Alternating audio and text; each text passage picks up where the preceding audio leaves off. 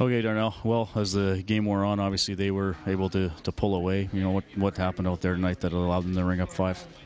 I think we weren't good enough with our details there. Going into the third, definitely not enough. I think we needed to come out and get a better jump there in the third, and we didn't.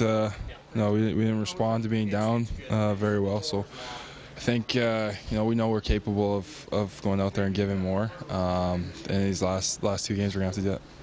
I mean, the final Battle of Alberta here, fans were hoping it was going to be close or a little more exciting. Just anything you want to say to the people leaving the building today?